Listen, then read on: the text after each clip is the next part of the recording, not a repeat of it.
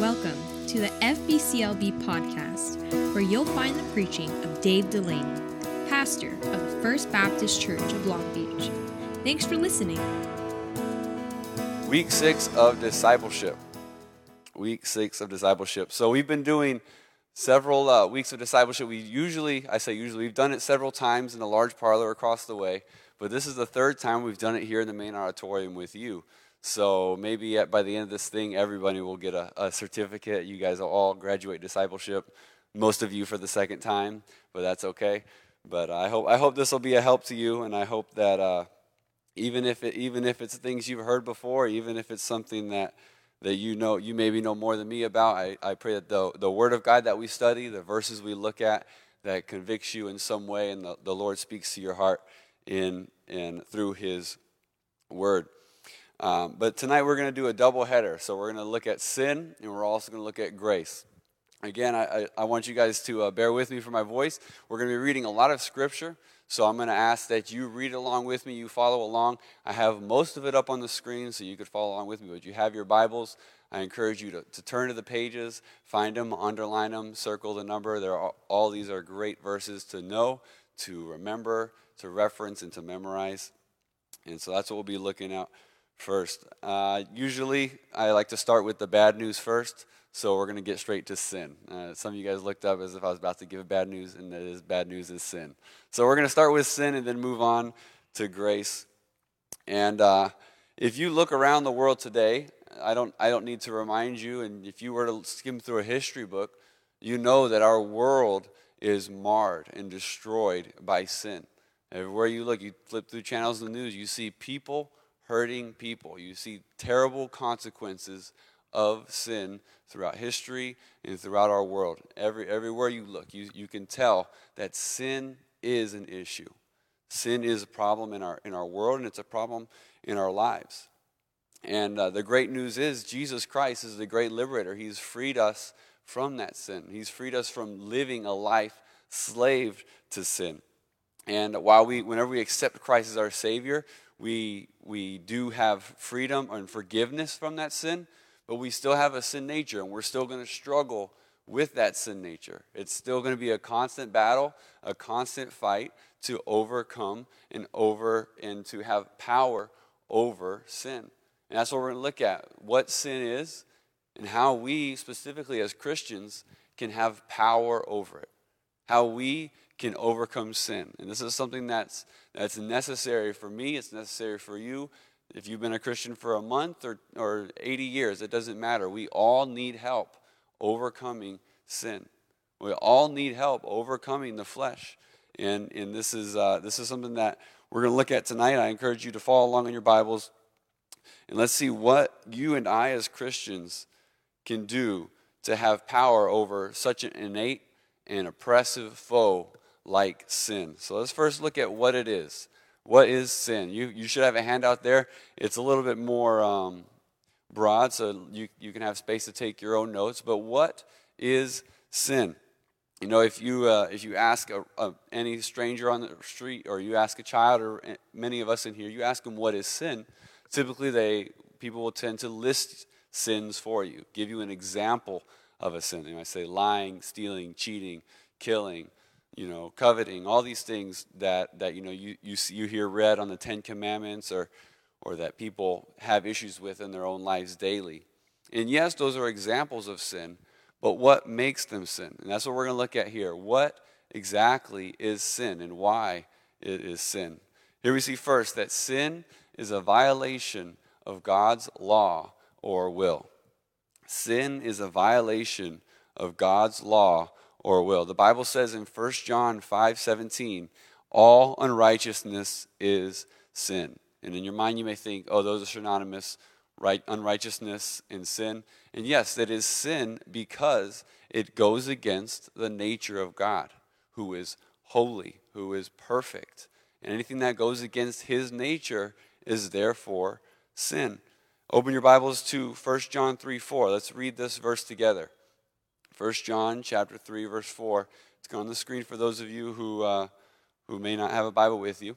The Bible says this. Read it with me. 1 John chapter 3 in verse 4. Ready? Begin. Whosoever committeth sin transgresseth also the law. For sin is the transgression of the law. Very simply put, the transgression of the law that was given, is sin. Going against God's law, going against his will, what his desire is for me, what his desire is for you. Anything that goes against his law and his will is a sin. And that seems kind of too boring, too basic. Okay, yeah, I already know what a sin is. But it's easy to think of sin as only the bad things. And that's not exactly the truth. Sin is anything that goes against the will of God. And so let's look at the next thing. Sin is missing the mark of divine perfection. Sin is missing the mark of divine perfection. This next verse we're going to read, hopefully most of you have it memorized, many of you it'll be familiar to you, but this is what sin is. The Bible says in Romans 3:23, read it with me. The Bible says this, for all have sinned and come short of the glory of God. All have sinned and come short. To sin is to come short of his glory, is to fail to be perfect. So whenever you think of the word sinner, you can also think of the word failure. We fail at living up to God's standard. We fail at being perfect, so we're failures. We do not do what God always wants us to do, so we are sinners. This is what sin is, and it's important to understand what sin is if we're going to know how to overcome it. If we're going to know how to live the way God wants us to live, we're going to have to know what sin is in our lives and how it's defined biblically. Let's look at the next thing. This is something that if you say, "Oh, I'm a good person. I don't kill. I don't cheat. I don't, steal." Yeah, you can say you don't do all those bad things, but the Bible says, "Hey, everybody has fallen short. Nobody has been perfect every single day. Everybody falls under this net of having committed sin. Everybody has missed the divine perfection." Let's see the next. Sin is rebellion. Sin is rebellion. And this goes back to Isaiah. It talks about the original sin, Lucifer saying, "I will be like the Most High. I do not want to do what God wants for me. I want to make my own decisions. I want to say what I want to do, and I want to have control of my own decisions." And this, let's read Jeremiah chapter 5 and verse 23. Let's all read together. Ready, begin. "But this people hath a revolting and a rebellious heart. They are revolted and gone." And later on in verse 25, he calls them the sins. He said their sin is rebellion. And our sin, yours and my sin, is an act of rebellion towards our perfect Creator. You think, why are we born this way? Why are we born with such an innate desire to sin? Why is it so much easier to sin than it is to do good? Why is it so much easier to please myself and to do my own thing than it is to yield and submit to his will? And it's because we are born rebels. We're born rebellious, and our rebellion is sin against God. Like I said in Isaiah 14:14, Lucifer says, "I will be as the Most High." That's the original sin is selfish rebellion, deciding you want what you want and you don't care what God thinks about it. And that's the kind of rebellion that you and I, whether you express it that way or not, it's some sentiment that we all have in our lives from time to time. Let's look at the next thing that sin is. And this one was convicting for me. Sin is anything that is not faith. Anything that is not faith. So this is one that even if you say you're good, even if you think you're perfect, this is tricky, because I do a lot of things completely absent-minded of God, not thinking about its impact on eternity, not thinking about what it would do to further the name of Christ. I do so many things absent of faith. Let's look at the Bible says in Romans 14:23b. Ready? Begin. "For whatsoever is not of faith is sin." Saying anytime we try to make a decision on our own, anytime you try to be a good husband on your own, and you try to be a good wife and mother on your own, a good employee or a neighbor, and you think you got it covered, that in your mind, when you think, I got this, I can do this independently of faith, I can do it on my own, that act on its own is sin. And that should be convicting for you and for me, because that's something that we do all of the time. The Bible says in Proverbs 3, verse 5 and 6. Go ahead and read it with me. Ready? Begin. Trust in the Lord with all thine heart, and lean not unto thine own understanding. In all thy ways acknowledge him, and he shall direct thy path. We are to live our lives constantly relying on God. All thy ways. It says, with all thine heart. That everything about us should revolve around, what can I do to please my Savior? What can I do that will please God? Because whenever I act independently of that the Bible calls is sin. It's not only just rebellion. It's not only committing, bad deeds. It's not only hurting one another. It's thinking that it's having the pride in our hearts to say, I don't need God to do this. And so many times in my life, and I'm sure you can relate, I thought I could do good independently of God. I thought I could do okay independently of God. I felt comfortable. I thought, I can resolve this conflict with a friend on my own. Or, I can teach a Sunday school class on my own. I can preach a sermon. I can witness to this person. I can handle a track on my own strength. I'm strong enough. I'm smart enough. I'm good enough. Without ever saying, God, I need you. Please guide me. That's anything that we don't do in faith in that way, the Bible calls sin. Anytime we're not following him with all our heart and leaning on anytime we're leaning on our own understandings, the Bible calls sin. So anything that is rebellious, anything that is not of faith. Another famous passage you may know, Hebrews 11:6. The Bible says, but without faith, it is what? It's impossible to please him. It's impossible to please God without that kind of faith. To humble ourselves and to say, God, I need you in this moment. I need you right now. And you think how many times I've had pride in my own life. And again, I thought I could do it on my own. That's another way that we are committing sins. We are saying, no, God, I don't want to do your way. I don't want to live in submission. I don't want to live I don't want to acknowledge how wrong and how foolish and how misguided I am on my own. I want to turn to you. That's the only time we're not sinning, and it's kind of discouraging to think of, but that's how bad of a sinner we all are. So I cannot please him without a full reliance on him. I am built, I am created to rely on him and to walk with him and have a relationship with him. And anytime that relationship is broken, and I think I can do it on my own, the Bible calls that sin. So just understanding what the Bible calls sin, our heart should be convicted. Our selfish thoughts and our actions that hurt others, our innate rebellion and our reliance on ourselves, these are all sins that you and I struggle with on a day-to-day basis, and probably on a moment-to-moment basis. But the application here is, are we going to take this sin seriously?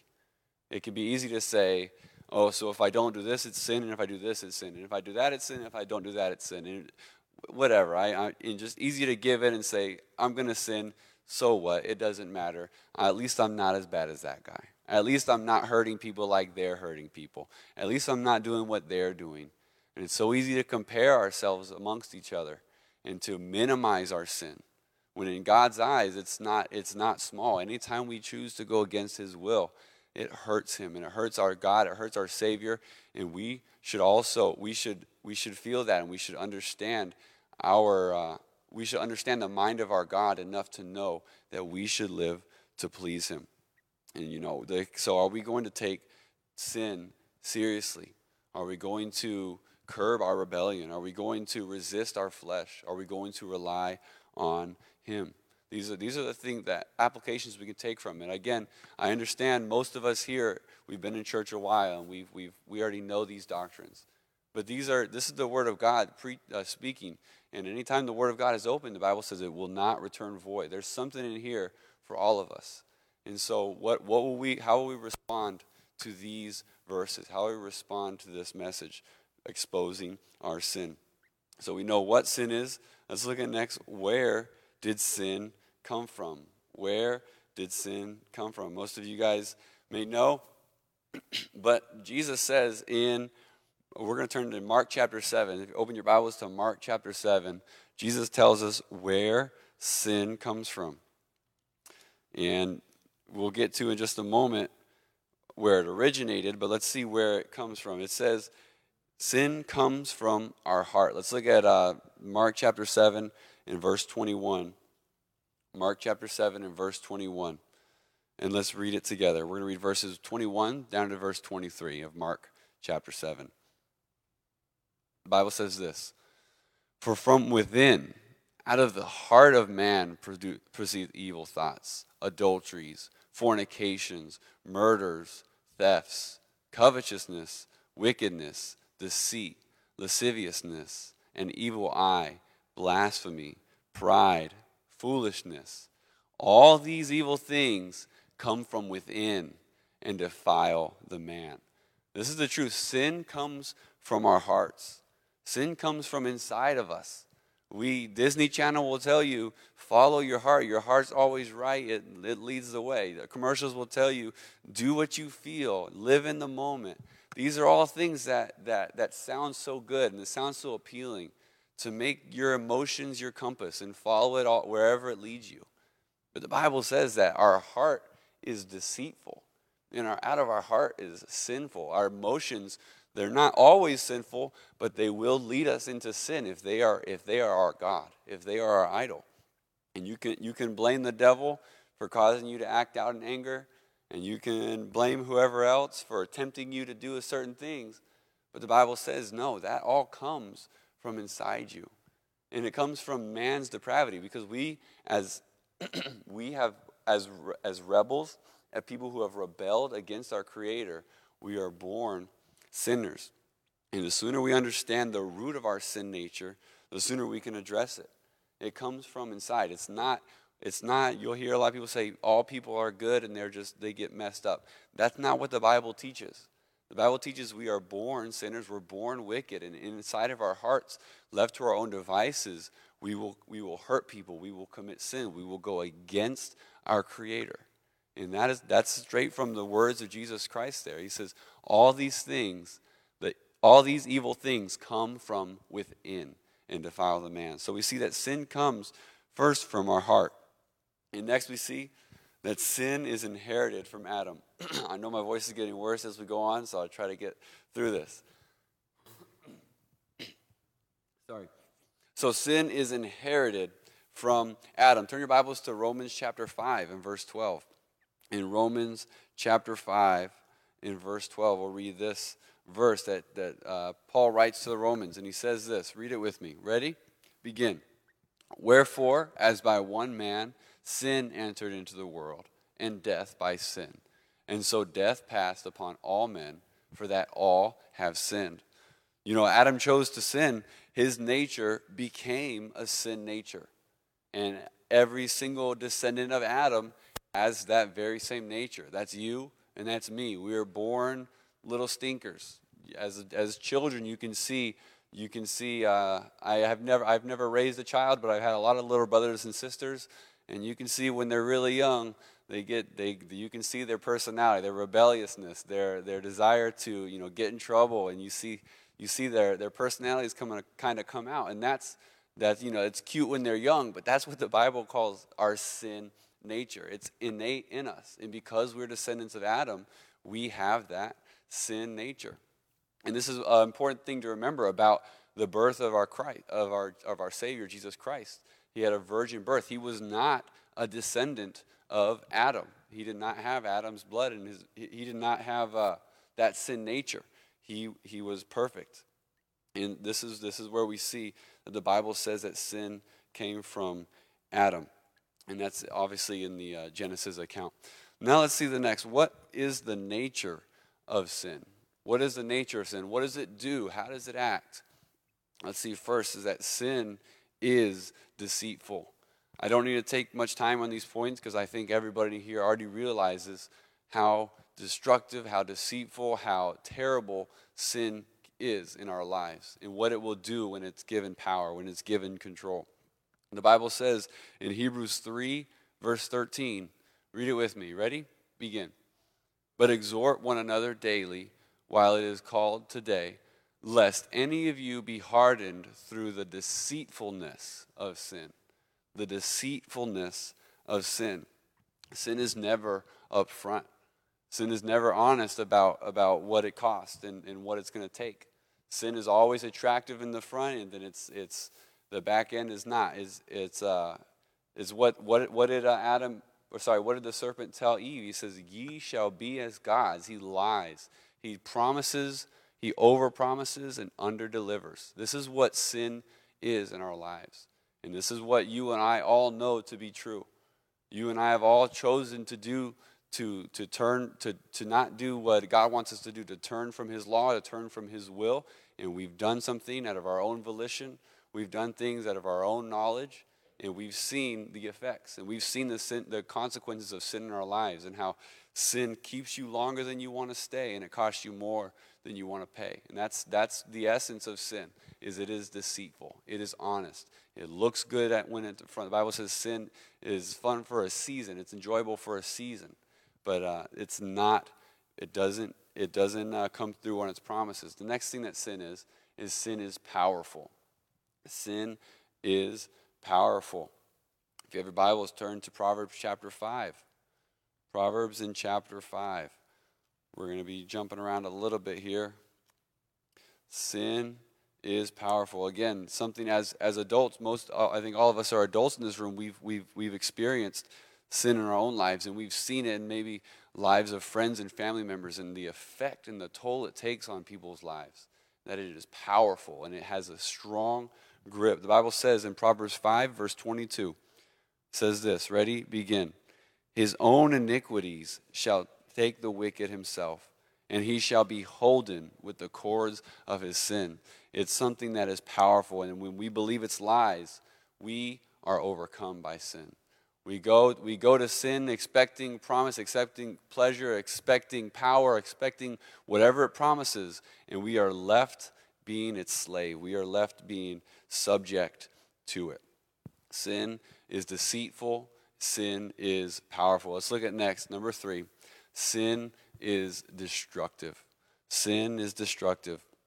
The Bible says in Isaiah 1:28, it says, "And the destruction of the transgressors and of the sinners shall be together, and they that forsake the Lord shall be consumed." This is the not only just natural consequences, but this is what the Lord has to say about sinners, is the sin will have its consequences, and it always leads to destruction. And there's a famous passage in James about how lust, it turns to sin, and sin leads to death. Sin always leads to destruction. You look at every sin you can imagine, it always leads to destruction.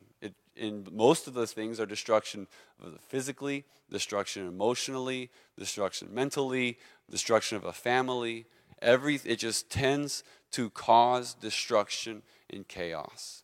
Sin always complicates our lives. It always complicates everything that the Lord has created. Sin tries to spoil, tries to contaminate, tries to destroy.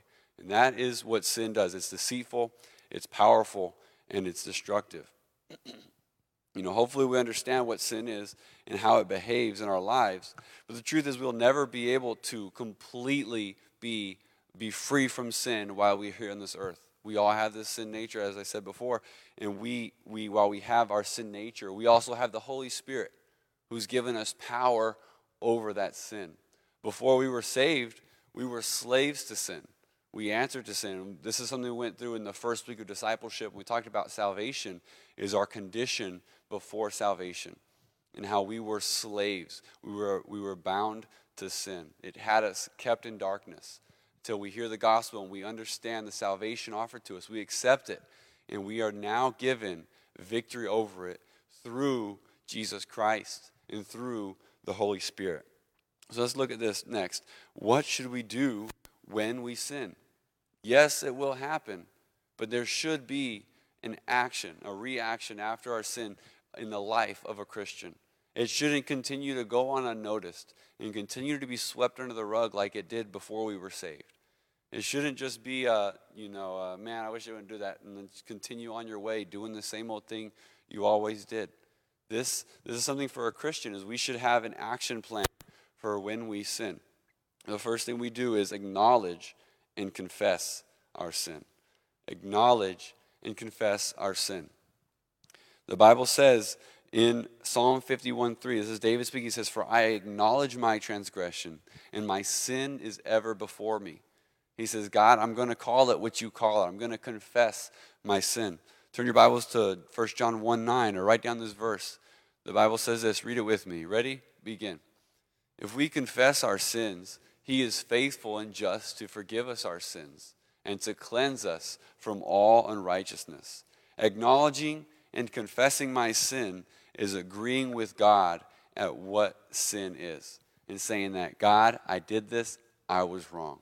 I'm saying what you were saying. I'm saying the same thing as God. That's what confess means, to say the same thing as God, not to minimize it, not to say, God, you know me, you know I struggle with that, but you're good with that. You don't mind when I do that, right? Or, hey, God, give me some slack. That was a tough situation. That's not the kind of confession and acknowledging of sin that God has mercy upon, and that God talks about. David, he says, a broken and contrite heart is what the Lord loves. To confess our sin caused me to come to grips with the pain that it caused my Savior. That's what confession is. And confession is not necessary for salvation. Yes, you're saved. The moment you're saved, God saves your sins, saves you from your sins, past, present, and future.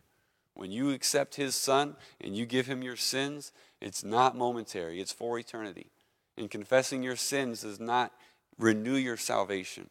But what it does is it keeps the relationship fresh. It keeps that relationship between you and God close. Because you cannot coexist. God will not coexist with sin. If you're going to have sin in your life, you're resisting the Holy Spirit. You're quenching the Holy Spirit, the Bible says. And if we're going to have sin, if we're going to have a relationship with the Holy Spirit, we need to confess and forsake sins when they come into our lives. Confess them quickly. And to not confess them is to say that you would rather have the sin than a relationship with God. Let's look at the next thing we do as Christians. When we sin, we acknowledge and confess our sin, and also we forsake that sin. We forsake that sin. The Bible says in Proverbs 28:13, "He that covereth his sins shall not prosper, but whoso confesseth and forsaketh them shall have mercy." We shouldn't only confess our sins.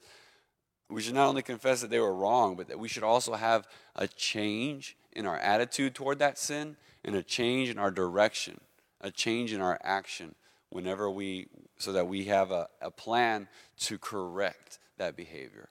So we have a plan to avoid hurting our Creator in that way. Again, to confess it is, to be a Christian is to understand that your sin hurts your Savior, to acknowledge it, to confess it, and to forsake it. And now let's look at this last section here, is how can we have victory over sin's power? And this is the question that every Christian wish they could just make. I wish it was just a really easy secret that you could just do and you'd be done with it today. No more sin in your life. That would be awesome. No more consequences of your own foolishness and your own sin in your life. That would be perfect. But it's a battle, and like I said, it's something that we struggle with every single day. But how can we have victory over sin's power? First, is we recognize that God has already made it possible. God has already made it possible to have victory over sin. Before we were saved, we did not have power over sin. We were slaves to sin. We did whatever we felt like doing. We followed our own emotions. We followed our own will. We acted on our own. But as Christians, we understand that Christ has saved us and we are dead to sin. And that's what a lot of Romans chapter 6 is about. It says, likewise, reckon ye also yourselves to be dead indeed unto sin, but alive unto God through Jesus Christ our Lord. That word reckon means to, oftentimes it's used in the word add up and come to. So basically, you were to consider all these factors, then you reckon that this would be the case. And Paul's saying, you look at what God saved you from. You look at how Jesus Christ died. He was crucified and was buried, and you with him. He said, now you can think of yourself, you basically consider yourself dead to sin because Christ died and he was dead to sin. And that's what much of Romans 6 is about, how we understand our relationship with sin after we are saved. That Christ has already overcome sin in the grave in our place and for us, and he has made it possible. Let's look at next. To overcome sin, we need to obtain his grace. We need to obtain God's grace. And we're going to look into a little bit more about what God's grace is in just a moment. But in order to overcome sin, we cannot do it without the grace of God. 1 Peter 5:5 says, for God resisteth the proud and giveth grace to the humble. And then Romans 5:20 says this, moreover, the law entered that the offense may abound. But where sin abounded, grace did much more abound. This is what God gives us to help overcome. Like I said, we'll get into this in just a second, about what exactly grace is and what its role in our lives as Christians is. Next, how we overcome the power of sin is we establish disciplines that prevent sin from gaining an advantage. We do things that keep sin from having a foothold in our lives. A lot of these things are common sense, but the Bible tells us here in his word some of the things we can do. I wrote these references down. We don't have time to turn to every single one, but we are told to control our minds in 2 Corinthians, to bring it into subjection, to control our thoughts, and to understand that out of our thoughts come our words and our actions and our habits and our lifestyles. We're taught in 2 Corinthians also to live separate from the world, to be separate, so that we are ordained. We're a different people, and we're called to be different, not to live the same way as unsaved people live. Next, we're called to be a doer of the word in James, to read it, study it, and obey it. In Romans, we're called to avoid temptations that lead us to sin, and then also to overcome evil with good. These are all ways that we can avoid letting sin have a foothold in our life and to not let it have that advantage of taking control again. As Christians, we already have the victory in Jesus Christ, but we oftentimes let sin back in and we give it a foothold and we let it have power when it does not deserve to have that power. That power does not belong to it. It belongs to Christ. And lastly, we see here, to have victory over sin's power is we use the word of God as a powerful weapon to overcome it. The Bible says in Hebrews chapter 4 and verse 12, for the word of God is quick and powerful and sharper than any two-edged sword, piercing even to the dividing asunder of soul and spirit and of the joints and marrow, and is a discerner of the thoughts and intents of the heart. When Christ was tempted in the wilderness, what did he do to Satan? He responded with Scripture. He spoke back the word of God, and this was when temptation comes in our lives. It's easier to overpower it. It's easier we have God's power when we have his word in our hearts, and we're able to know what he thinks about these things because of what he's written down for us. There's a very famous phrase, sin will keep you from this book, but this book will keep you from sin. And it's so true, and maybe you've seen this in your own life, how when we sin, it's so easy to neglect the word of God. You don't want to start memorizing verses. You don't want to do that devotion. And vice versa. Whenever you're deep in the word of God, when you're fulfilled in a relationship with him, that sin just doesn't seem as attractive anymore. And that's what studying and keeping the word of God in our hearts and active in our lives will do. It helps us overcome sin. And so that we'll pause there on sin and continue on through grace, and we'll be done here in just a moment. What grace is. We discussed just a second ago how grace is a tool that God gave us to help overcome sin. But let's look at what grace is. First is grace is God's unmerited or undeserved favor. Unmerited and undeserved favor. A way that I've heard it said is grace is God giving you what you do not deserve, and mercy is God not giving you what you do deserve. And so this is what grace is. It's God's favor that he gives to you and I that we are completely undeserving of. Again, if you understood this lesson on sin, that's you, that's me. We are terrible sinners. We live 90% of our lives completely without even giving a second thought to our Savior. But he still loves us, and he still gives us this grace. The Bible says in Romans 3:24, and one of the biggest ways that God shows us his grace is through Jesus Christ. It says being justified freely. It said for free by his grace through the redemption that is in Christ Jesus. That's what grace is, unmerited favor, something he gives us completely void of our own decisions and our own actions, only because he loves us. Let's see next. Grace is God's supernatural help. God's supernatural help. It's something that's not explainable. It's not something that you can just explain away. The Bible says in Acts 4:33 that and with great power gave the apostles witness of the resurrection of the Lord Jesus, and great grace was upon them all. They were given great power and great grace. It's a supernatural power, a supernatural help that the Lord gives to us when we ask for his grace. And let's look at what grace does. How grace helps us. First, we see that grace saves us.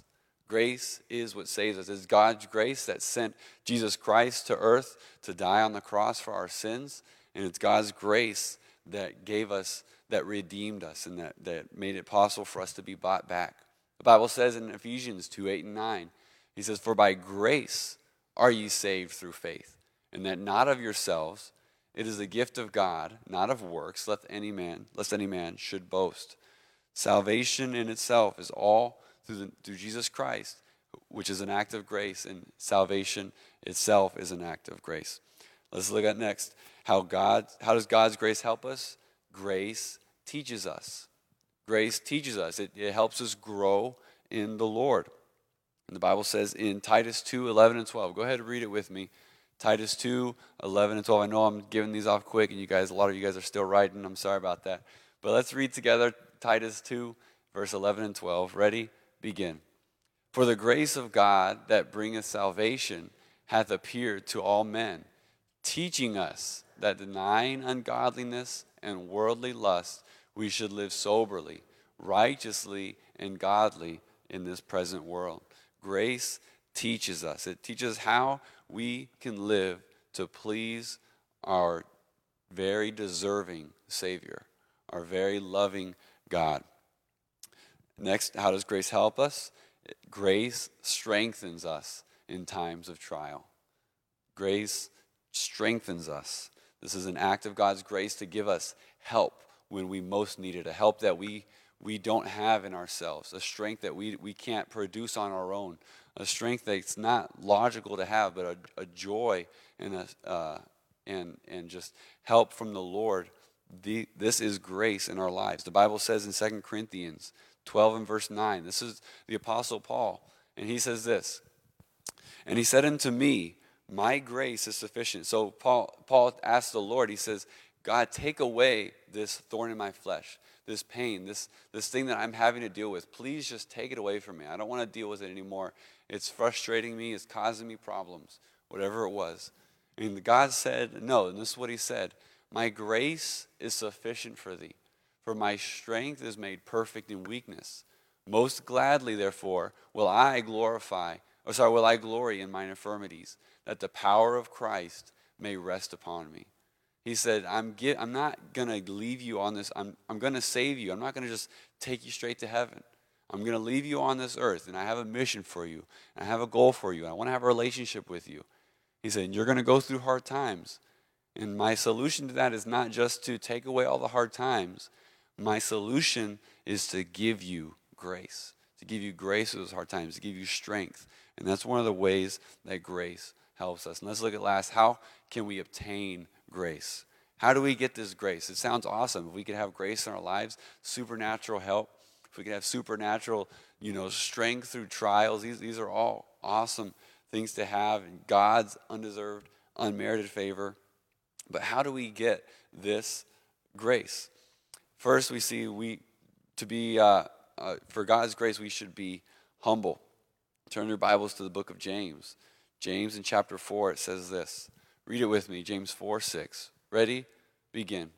But he giveth more grace, wherefore he saith, God resisteth the proud, but giveth grace unto the humble. We just read how in 1 Peter he says, or 2 Peter he says the same thing, that God resists the proud and gives grace to the humble. To ask for God's grace in our lives is to come to the realization that we are not enough, that we need God's help and we need it. We're desperate for it. And to understand that we're also undeserving of it. But that's who God loves to help. That's who loves to give his grace to. Those who come to him humbly and say, God, I need your help. I know I am not adequate. I am not able to do this. And this kind of ties in with that sin that you and I probably struggle with, is not doing things in faith and thinking we have it all taken care of. But God gives a special amount of grace, special help, a special strength to those who go to him constantly in humility, saying, God, I need you, I need you. And several times in the scripture, we're told how pride limits God's grace in our lives, and how pride leads to destruction, how pride, like I said, it quenches the Holy Spirit, and so does bitterness and anger and, lack of forgiveness. The Bible says in Hebrews 12:15, looking diligently lest any man fail of the grace of God, lest any root of bitterness springing up trouble you, and thereby many be defiled. He says bitterness, anger, this lack of forgiveness in our lives, it quenches God's grace. When we are like that unforgiving servant who's forgiven much, and we turn to our friend and we hold that grudge and we hold that bitterness and we have that pride in our hearts, that's resisting God's grace in our lives. So how do we get grace? We go to him with humility and we ask him for grace. We ask him. It's very simple. The Bible says in Hebrews chapter 4 and verse 16, let us therefore come boldly to the throne of grace, that we may obtain mercy and find grace to help in time of need. He said, you want help? You're in a time of need, and you want God's supernatural strength and his help in your life? He said, go boldly to the throne of grace. Go humbly and go boldly. And he is there to give you grace to help in time of need. God already knows your needs. He already knows what you need. He's just wanting you to humble yourself and come to him and ask him for his grace. Next, let's see how we get this grace is we increase our knowledge of God's words. In increasing our knowledge of God's word, we are given a special blessing in God's grace. Let's turn our Bibles lastly to 2 Peter 3:18. The Bible says in 2 Peter 3:18, and we'll finish here. The Bible says, but grow in grace and in the knowledge of our Lord and Savior Jesus Christ. To him be the glory both now and forever. Amen. He's saying we are to grow in grace. And how do we do that? In the knowledge of our Lord and Savior Jesus Christ. And how do we grow in the knowledge of our Lord and Savior Jesus Christ? How do we know him more? We know him more by studying his word, by learning his heart, by studying the mind of God in the word of God that he gave to us here and that you have in your laps. Stay in the word of God, and he's given us a special blessing, the kind of bonus part of being in the word of God. Yes, you benefit from a relationship with him, and yes, you grow in the knowledge of him, but God also gives those who are in his word and those who grow in the knowledge of him a special blessing, that they grow in grace. So in closing, let's think about these few things, how sin in our lives can be addressed. Am I aware and grateful for, or am I trying to minimize and compare away my sins with other people in order to avoid humbling myself and having to confess and forsake them? And do I minimize it? Do I realize how much my sin hurts my Savior? Do I commit the sin of neglecting him and trying to do things on my own? These are all things, questions that I had to ask myself when I came to the end of this and said, man, I need to get better at this. I need to look at God's word and say, I need to do a checkup from the neck up and realize I'm not doing this the way that God wants me to do. I'm not living every minute completely reliant on him and following or choosing to follow him in all of my ways. And then also in as far as grace, am I aware of and grateful for the grace that God has given me already? The grace he's shown me in salvation, the grace he's shown me in the joy and the blessings and the fruits of the Spirit that we enjoy because of salvation? Am I resisting his grace through pride, thinking that I got it taken under control and I'm strong enough on my own and I don't really need God's help? And for that reason, I don't go to him for help unless things get really bad? Is that my mentality? Because that's not what the Bible says we should be doing. And lastly, am I staying in his word? Am I enjoying the blessings of his grace by staying and studying and meditating and memorizing his word? These are all blessings. I hope they're encouraging to you, and I hope they were convicting for you as they were for me. But these are all. This is our discipleship class for sin and grace, and I know for a lot of it seems pretty redundant, but I know the word of God does not return void, and I hope it was a blessing. I hope it was a help to you tonight, and I thank you so much for being here.